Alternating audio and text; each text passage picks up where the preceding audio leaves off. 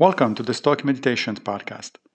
I am Massimo Pigliucci, a professor of philosophy at the City College of New York, and I will be your guide through this reading. Let's reflect on Cicero on Fate 11.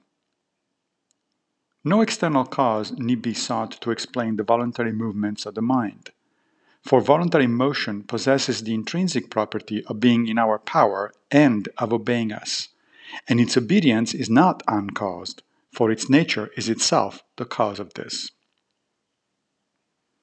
After having dispatched of the Epicureans, Cicero gives us his own take on free will and causality. Unfortunately, this take doesn't make a lot more sense than the Epicurean one. Cicero is acknowledging the principle of universal causality and therefore no Epicurean swerve. However, he claims that our volition is entirely caused internally, not externally. In a sense, free will is then self-caused.